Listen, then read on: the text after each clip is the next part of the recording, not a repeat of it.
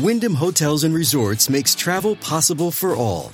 Whether it's the long haulers looking for a great cup of coffee, a roomier rest for the on-a-whim road trippers, or a place to make summer memories with the whole family. No matter who you are, where you're going, or why, with 24 trusted brands to choose from like La Quinta, Days Inn, and Super 8, your Wyndham is waiting. Get the lowest price at WyndhamHotels.com. Restrictions apply. Visit website for more details. Hello, Oregon. It's Thursday, August 22nd, and this is Mary Mooney with a news update from the Oregonian, Oregon Live.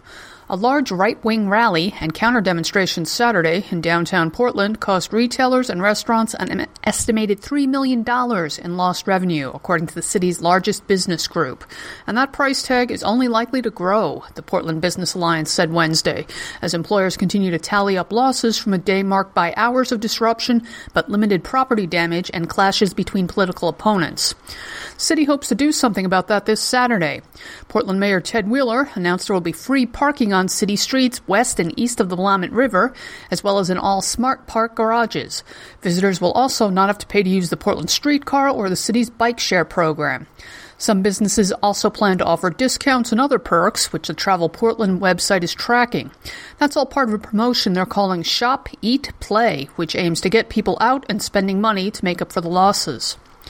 And speaking of getting out, all TriMet Max trains will be arriving 2 minutes later than normal next month, a move the transit agency described as a relatively minor adjustment designed to help riders on its struggling West commuter rail line. The minor delay is supposed to encourage people to use West by making it easier for the riders to catch connecting trains at the Beaverton Transit Center. For these and more news stories, pick up today's copy of The Oregonian or head to OregonLive.com.